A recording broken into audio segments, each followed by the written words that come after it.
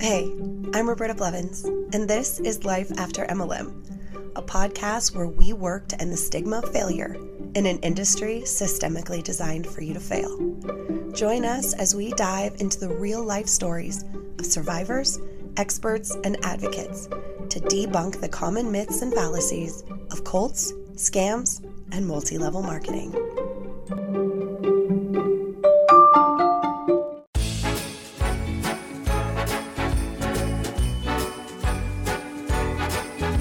Welcome to our second annual month-long of Holiday Magic, named after the now-defunct cosmetics pyramid scheme owned by our shady friend, William Penpatrick.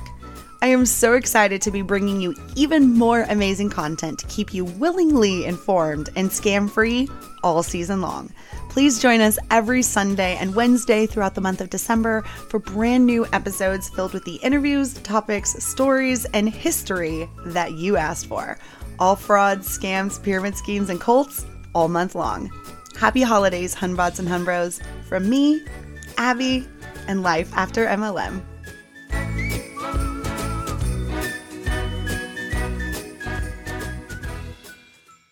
Hey Hunbots and Hunbros, welcome back to day 2 of Holiday Magic. Today we have a bonus episode for you that was inspired by my chat with Sarah. So we were talking and she was like, you really got to look into Keith. Do you know about Consumer's Byline? And I was like, yeah, I really got to look into this. And so today's episode is going to be about Keith. And because it's about Keith, I'm going to be talking about some pretty heavy stuff, including sex trafficking of adults and minors, and some mysterious deaths, possibly suicide, maybe alleged homicide. I'm not really sure. But again, really, really heavy stuff. And I just wanted to give you guys a heads up. Secondly, I wanted to say thank you to all of our amazing new Patreon members. I appreciate you guys so much. So thank you to Jen Island, Stephanie Phillips, Ashley Arbuckle, Christy Bozeman, Pluto, Jolie Giroux, Betty Ann Keener, and Megan Bennett. Thank you guys so much. You have absolutely no idea what it means to me, and I'm so excited to welcome you to the family.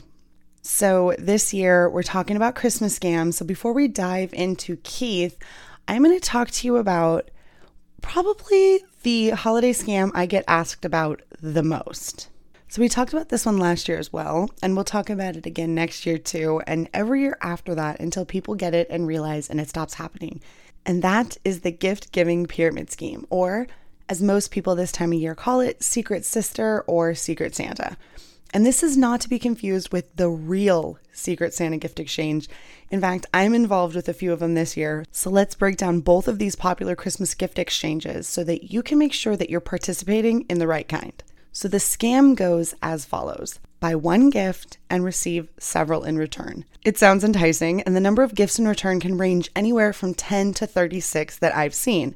And if you Google Secret Sister Christmas, you will come up with all sorts of agencies warning you against the scam.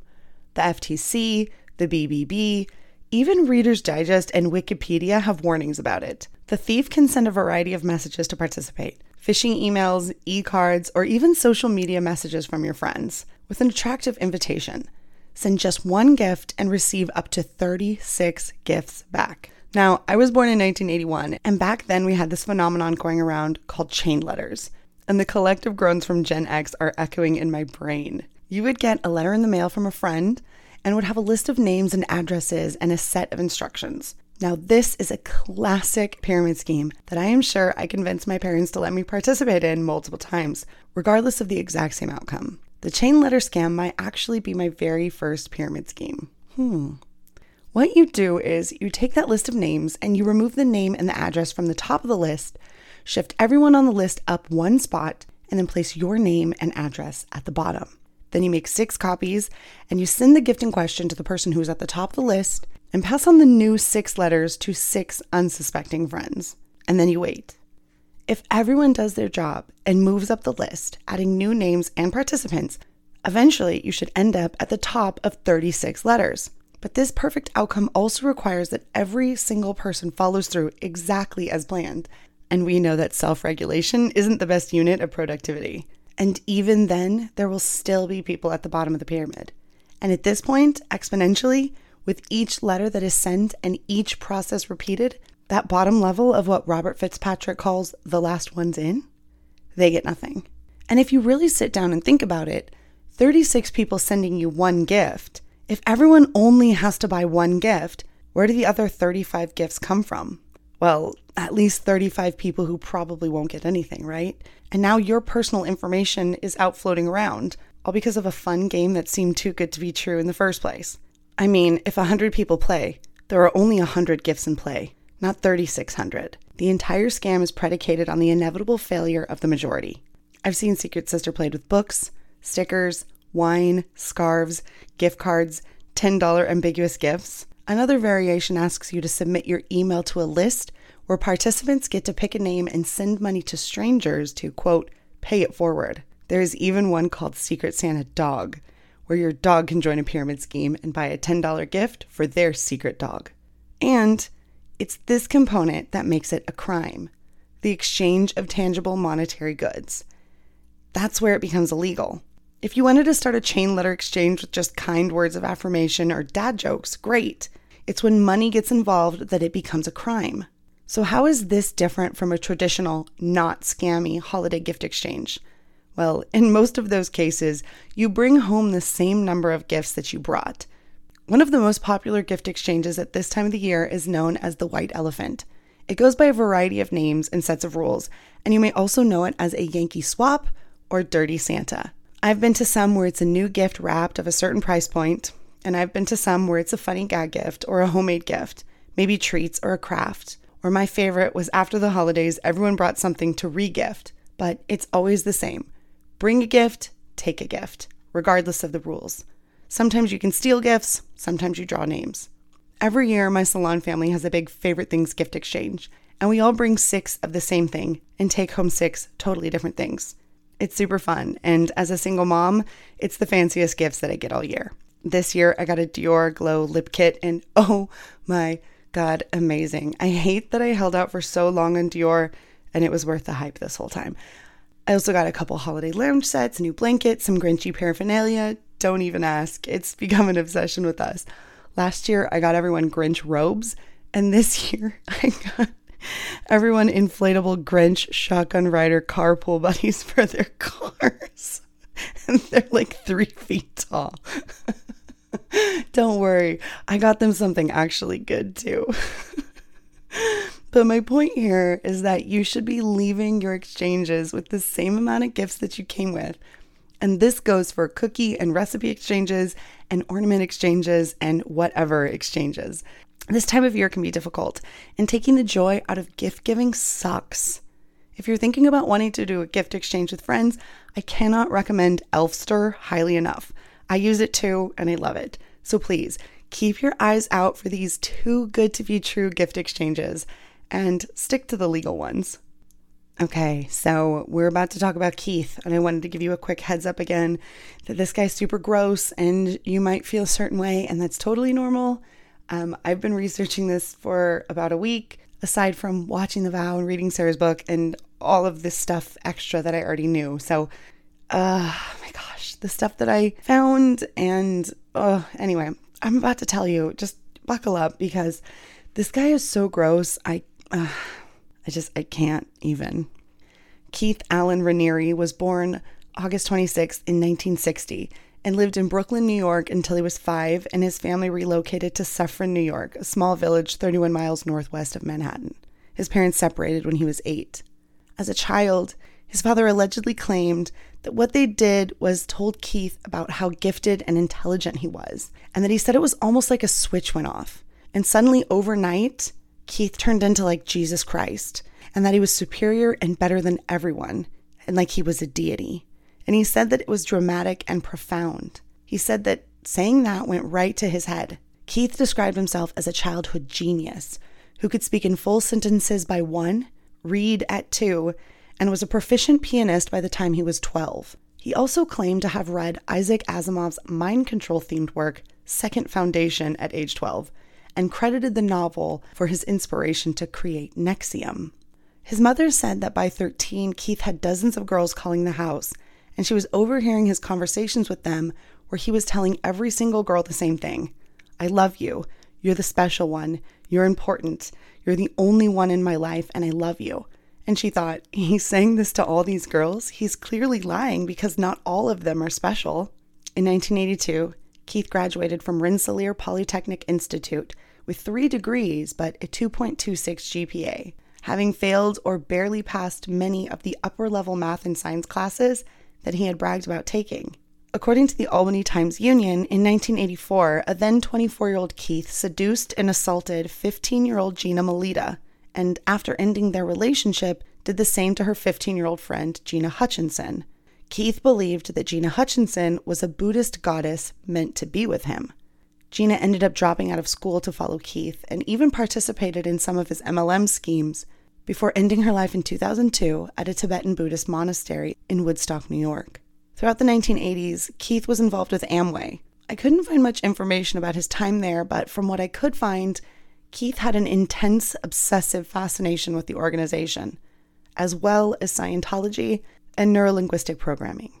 This would have been after the Dexter Yeager Tools Cult showdown, and in being involved with Amway, what Keith really learned about multi-level marketing was that it was a system he could rig to his benefit.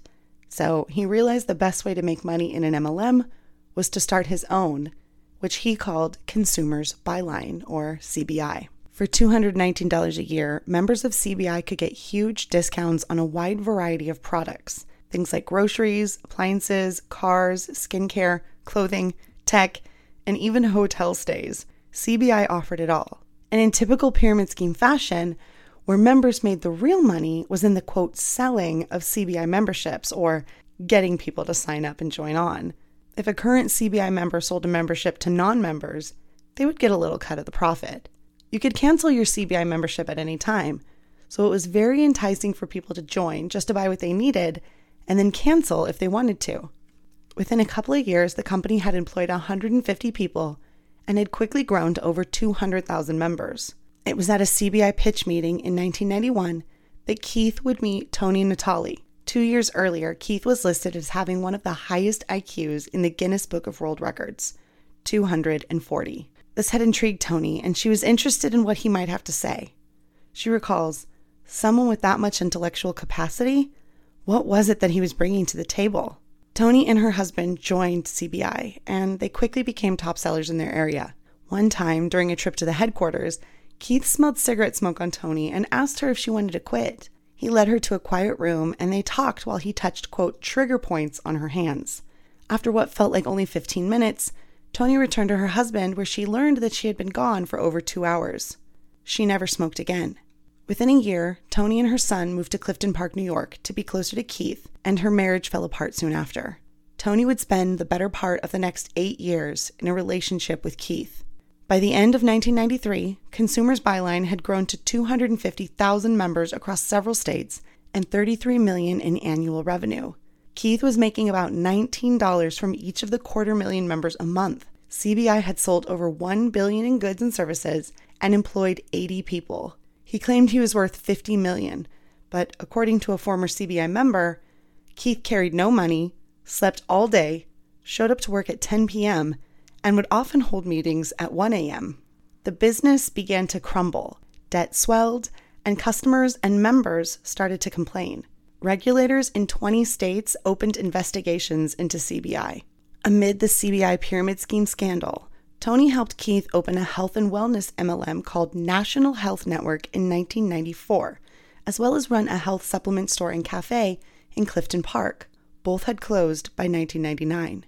By now, CBI was being investigated in 25 states, and the New York Attorney General filed a civil suit alleging that Consumers Byline was a pyramid scheme. The ruling stated, "The emphasis in Consumers Byline Inc. is clearly not on the sale of a product, but on recruiting new organizational rows to boost membership. Indeed, the only product in CBI is the membership. CBI is a classic pyramid scheme. The emphasis in CBI is clearly not on the sale of a product, but on recruiting to boost membership. Like all pyramids, CBI's matrix is destined to collapse." And, in true MLM fashion, Keith settled the case in 1996, but never actually admitted to any wrongdoing. He signed a consent order in New York and was ordered to pay a $40,000 fine, of which he only paid $9,000. He was also permanently banned from ever participating in any chain distribution scheme again. And by 1997, CBI was completely closed. The same year, Tony and Keith's relationship began to deteriorate. So Tony seeks outside help from a nurse and a practitioner of hypnosis and neurolinguistic programming named Nancy Salzman.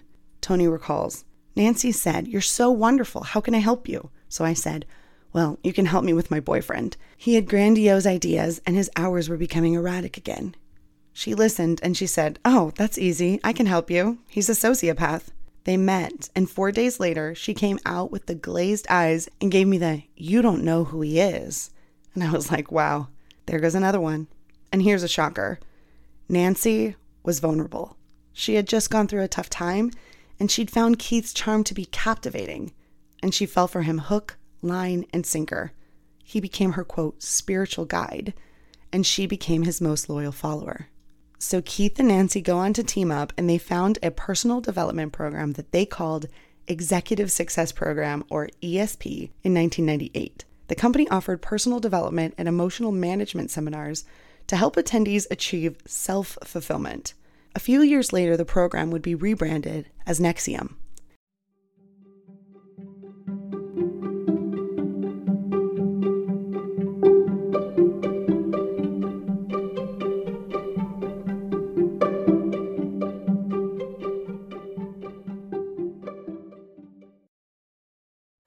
Do you ever wonder how much of your personal data is out there on the internet just for anyone to find?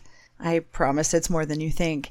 Your name, contact info, social security number, home address, even information about your family members. It's all being compiled by data brokers and openly sold online. This can lead to a lot of problems, including identity theft, phishing attempts, harassment, and unwanted spam calls.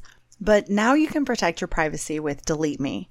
Signing up for the service is super easy. Just provide Delete Me with exactly what information you want deleted, and their experts take it from there.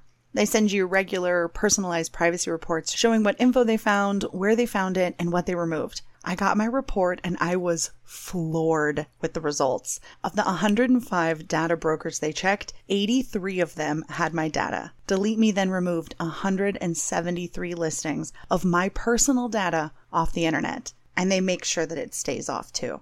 Take control of your data and keep your private life private by signing up for Delete Me at a special discount just for our listeners.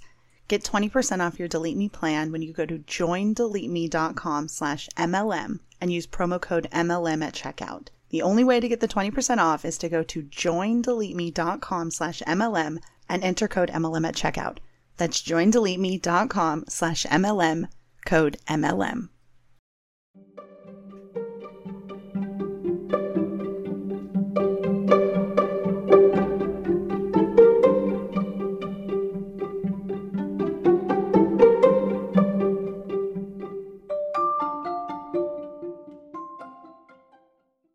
And then he started psychologically manipulating Tony, as she recalls.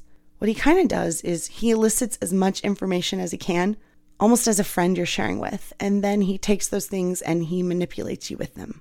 Tony also alleged that Keith had begun to force himself on her against her will, sometimes while her son was sleeping in the next room. His followers began calling him Vanguard, a nod to his favorite video game in which the destruction of one's enemies increased one's own power, and they would bow whenever he entered the room.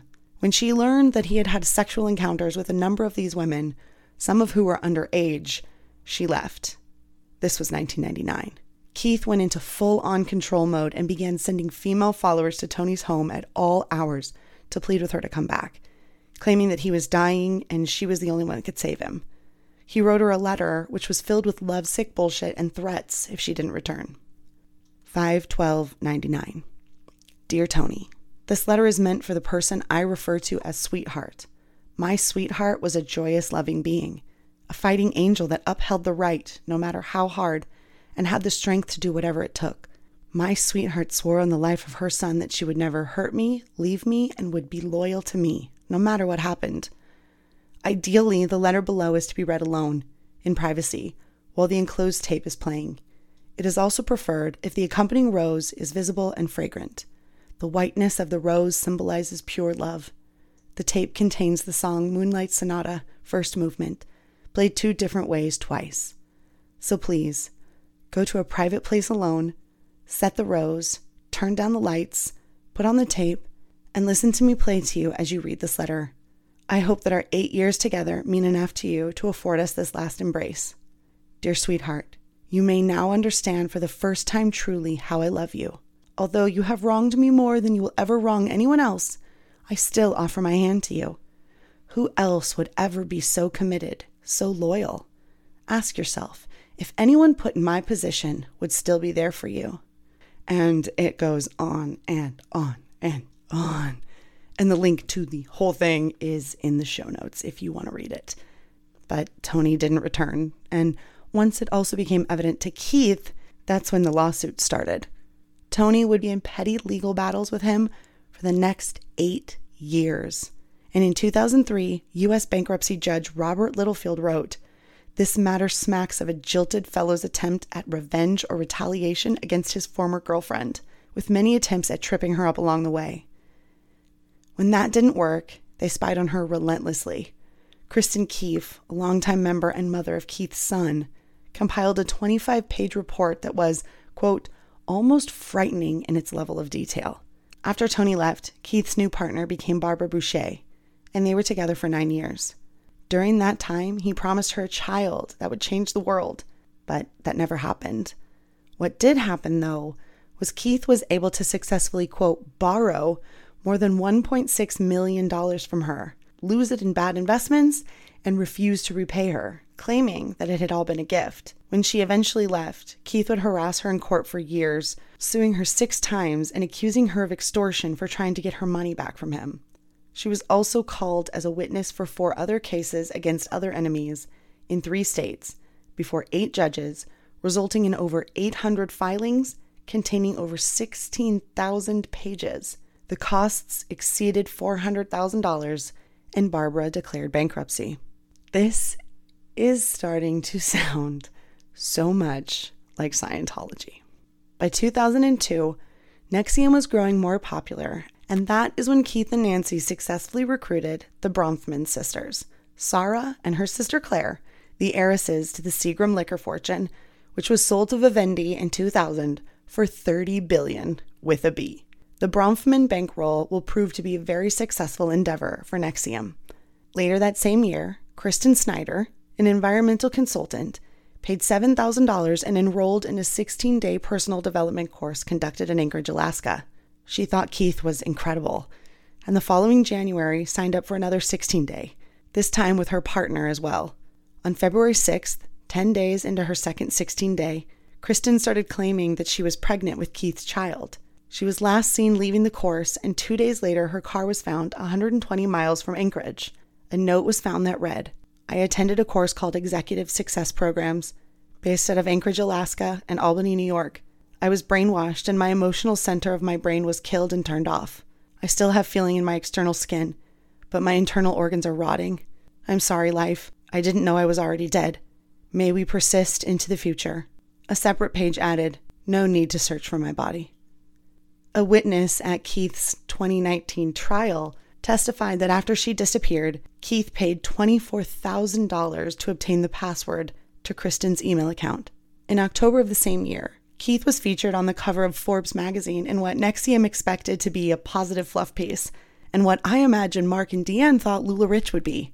The cover story was titled, "The World's Strangest Executive Coach," and in it, Keith and NXIVM are exposed as a cult of personality, with a wealth of previously unpublished information, including all about Consumer's byline and how he's called Vanguard by his followers. Edgar Bronfman Sr., father of Sarah and Claire, called it a cult, and from that point forward, Edgar Bronfman Sr. was an enemy of NXIVM. A witness testified that his computer was hacked and his emails were monitored by NXIVM for years. After a few years of massive growth, a $2 million project, and trying to distance themselves as a cult, a collaboration with the Dalai Lama finally happened. On May 6, 2009, the Dalai Lama traveled to Albany to give a talk, and during the event, presented Keith with a traditional Tibetan Buddhist ceremonial white scarf on stage. He also wrote the foreword in a book that Keith had co-authored. Though 8 years later, it was revealed that in 2009, Sarah Bronfman had had a sexual relationship with the Dalai Lama's gatekeeper, who had arranged the appearance, and who, as a monk, had taken a vow of celibacy. He was replaced. Later that same year, there was a mass exodus of some of NXIVM's top leaders, citing, quote, concerns about unethical practices and the alleged abuse of his leadership status to sexually manipulate women in the organization. They were dubbed the NXIVM Nine. Barbara Boucher was among those who left. In 2015, a secret subgroup was created within the organization. The creation of a group wasn't out of place. NXIVM was actually made up of several companies, everything a separate entity, Keith's name on nothing. They had groups for women like Jeunesse, for men like Society of Protectors, for actors like The Source, and this new secret subgroup just for women called DOS, or Dominus Obsequious Sororium, literally translated into the owner of the obedient sister, or the master over the slave women. DOS operated with levels of women slaves headed by masters. Slaves were expected to recruit slaves of their own, becoming masters themselves. Slaves owed service not only to their own masters, but also to the masters above them in the DOS pyramid. An estimated 150 women joined DOS, including Sarah Edmondson from the last episode. Even though those involved in the upper levels of DOS denied his participation, Keith actually sat at the very top of the pyramid as Grand Master. The first few members of DOS were Allison Mack from Smallville, Nikki Klein from Battlestar Galactica, and also Sarah's third recruit, and Lauren Salzman, Nancy's daughter, and Sarah's master and best friend. All three women were also Keith's sexual partners. They recruited for DOS without letting anyone know about Keith's involvement, claiming it was women-run and women only. To even be able to hear about DOS, you had to provide collateral, basically private information and photos to prove your loyalty to the group. Each time you had to provide collateral, it got more high stakes, embarrassing, and private. DOS demanded deeds to property, access to bank accounts, highly personal information, sexually explicit photos and videos, and unbeknownst to these women, it was all being funneled to Keith. He then tasked his inner circle masters assignments for their slaves, including instructions for seduction assignments in which the masters implicitly or expressly directed their slaves to engage in sexual activity with Keith. This act was the basis for the eventual sex trafficking claim. Some of the methods that Keith used are straight out of the Bite model, including encouraging masters to use demeaning and derogatory language and racial slurs for humiliation purposes. Slaves were sleep-deprived from forced readiness drills, which required them to respond to their masters 24/7. Slaves received corporal punishments, including flogging, paddling, and cold showers. Keith also had plans to use cages before DOS was exposed. Slaves were required to do their master's bidding, including running errands and cleaning their homes.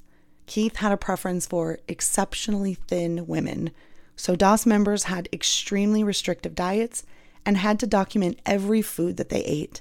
The extreme diet caused women to stop menstruating and made their hair fall out. Keith would demand that the women be excruciatingly thin because he claimed that extra weight on a woman disrupted his sexual energy, even though he was known to indulge in, quote, junk food. Slaves were also ordered to remain celibate and grow their pubic hair. They were told that they were being given these orders to benefit themselves, but it was really part of the sexual grooming.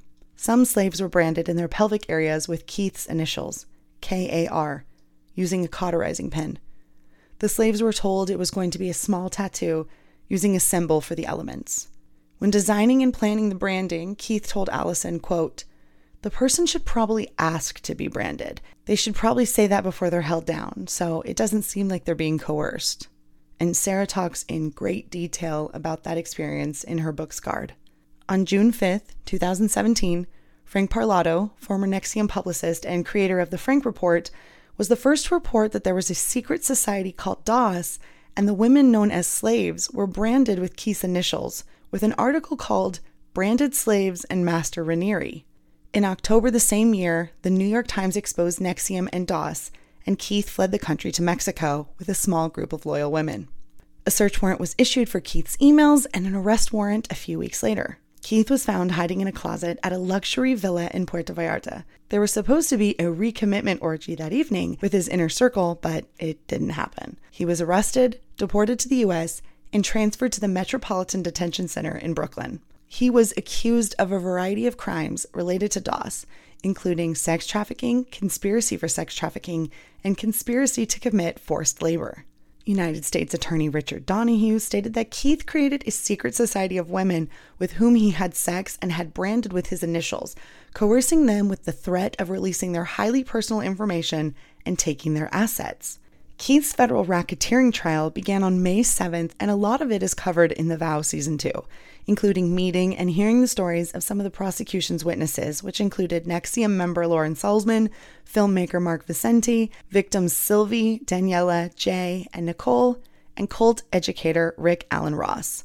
The defense rested without calling any witnesses.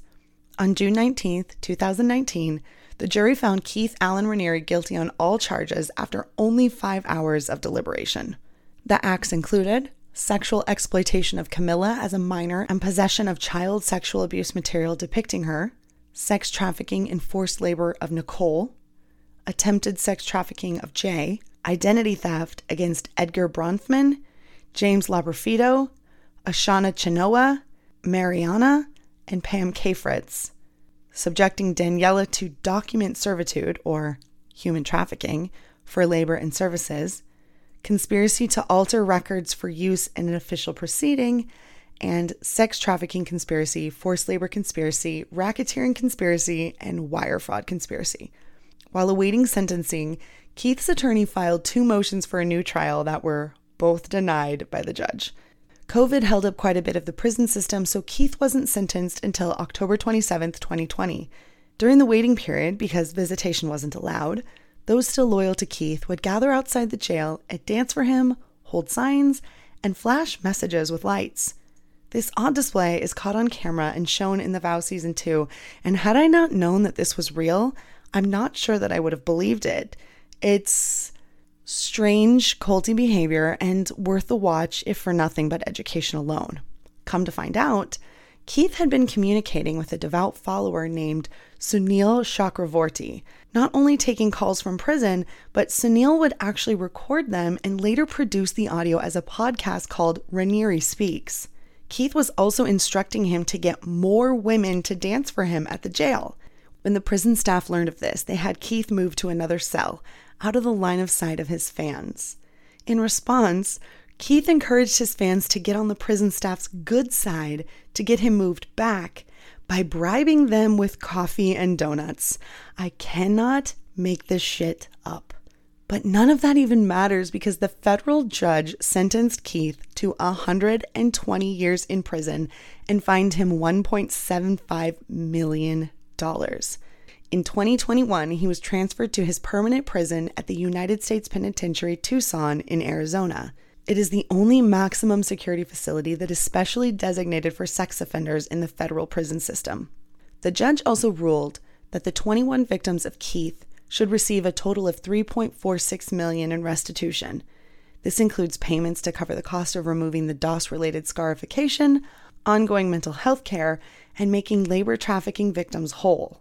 Oddly enough, a number of Keith's alleged lovers suffered untimely deaths. Gina Hutchinson was found dead of a gunshot wound to the head. Kristen Snyder disappeared and was last seen at a NXIVM event. Live-in girlfriends Barbara Jeske and Pam Kafritz both died from what was diagnosed as cancer at the time, but is alleged to have been actually subtle poisoning. Keith's partner Kristen Keefe survived cervical cancer, and in 2009, Keith was filmed claiming, quote, "I've had people killed because of my beliefs." In 2019, Investigation Discovery aired a documentary titled The Lost Women of NXIVM, speculating that Keith had committed homicide. According to that program, a woman who lived with Keith had developed bladder cancer and submitted a hair sample that reportedly revealed the evidence of dangerous levels of bismuth and barium. So, Keith's kind of a dick, but I feel like we all knew that already. And none of these allegations even surprise me at all. I've always found it so odd that so many people so close to him died mysteriously. So many red flags, and it started with Amway. Somehow it always links back to Amway. So, Thank you for sticking with me for another bonus history lesson into the scam fathers of the past. And until next time. Thank you so much for listening to Life After MLM. Don't forget to like, subscribe, and share. And follow us on social media at Life After MLM Podcast and my advocacy at The Real Roberta Blevins. You can find all of the links to the social accounts in our show notes. And if you just listened to that incredible story and you thought, oh my God, I have a story just like that needs to be told, hit me up, therealrobertablevins@gmail.com. I would love to have you on the show to share your story and start your journey in life after MLM.